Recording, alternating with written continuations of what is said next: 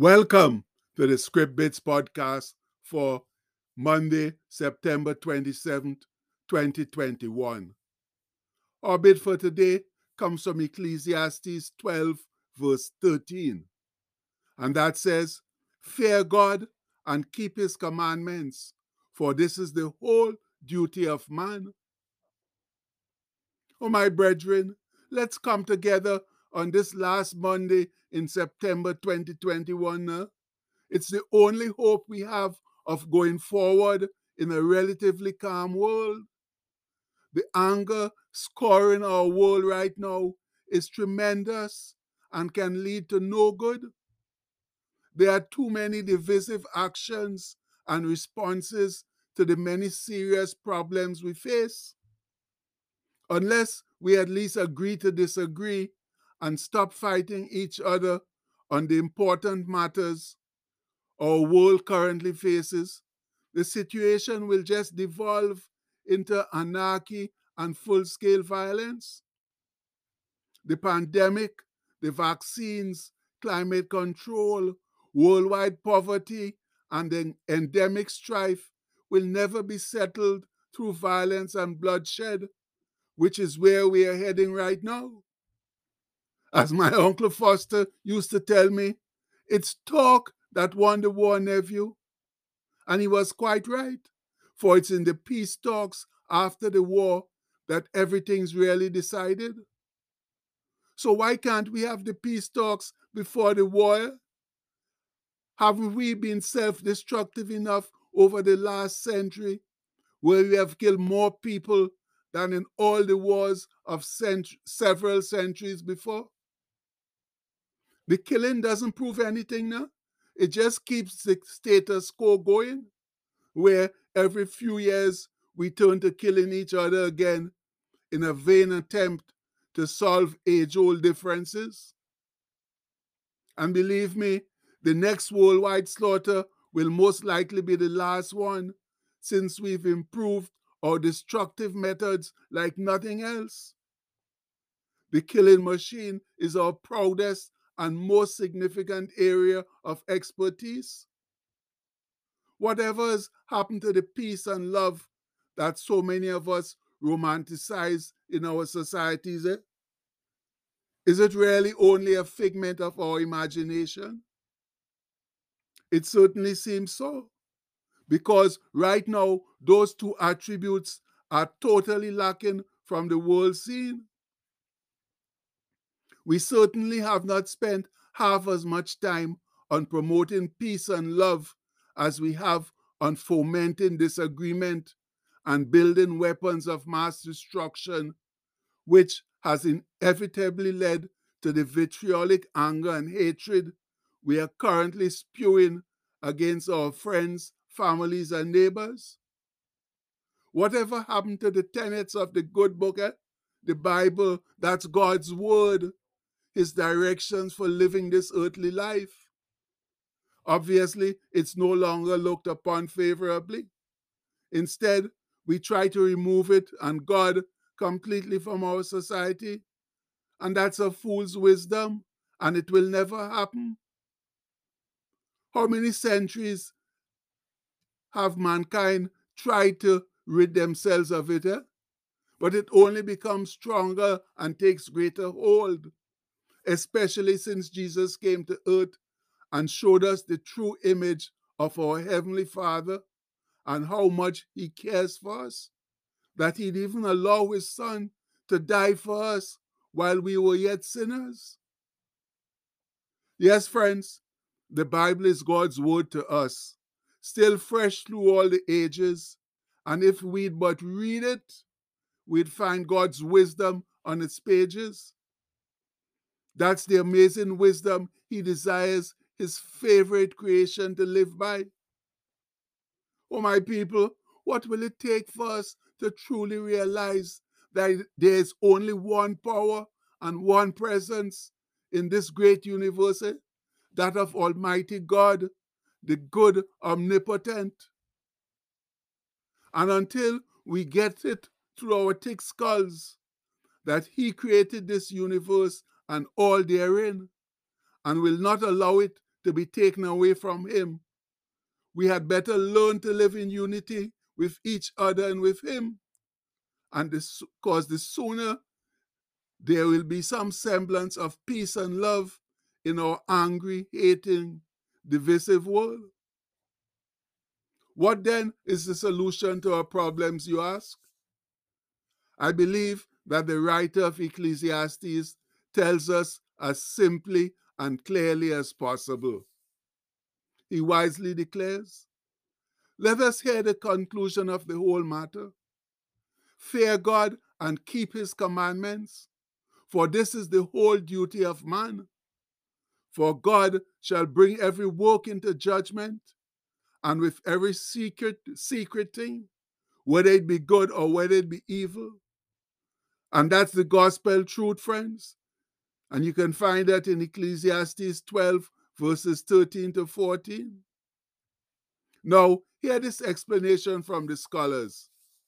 They say that God has not answered every problem of life, but he has commanded man to live joyfully, responsibly, and wisely. Finally, the controlling factor of all life should be the fear or reverence of God. That is, submission to God and his revelation. And you could reference that in Proverbs 1:7. The certainty of divine judgment demands it. And that is not new news, my fellow saints. It's old stuff. Moses told the Israelites that in Deuteronomy 6:2 and 10:12. And the prophet Micah reiterated it to them later on by saying, "He had showed thee, O man, what is good, and what doth the Lord require of thee, but to do justly, and to love mercy, and to walk humbly with thy God."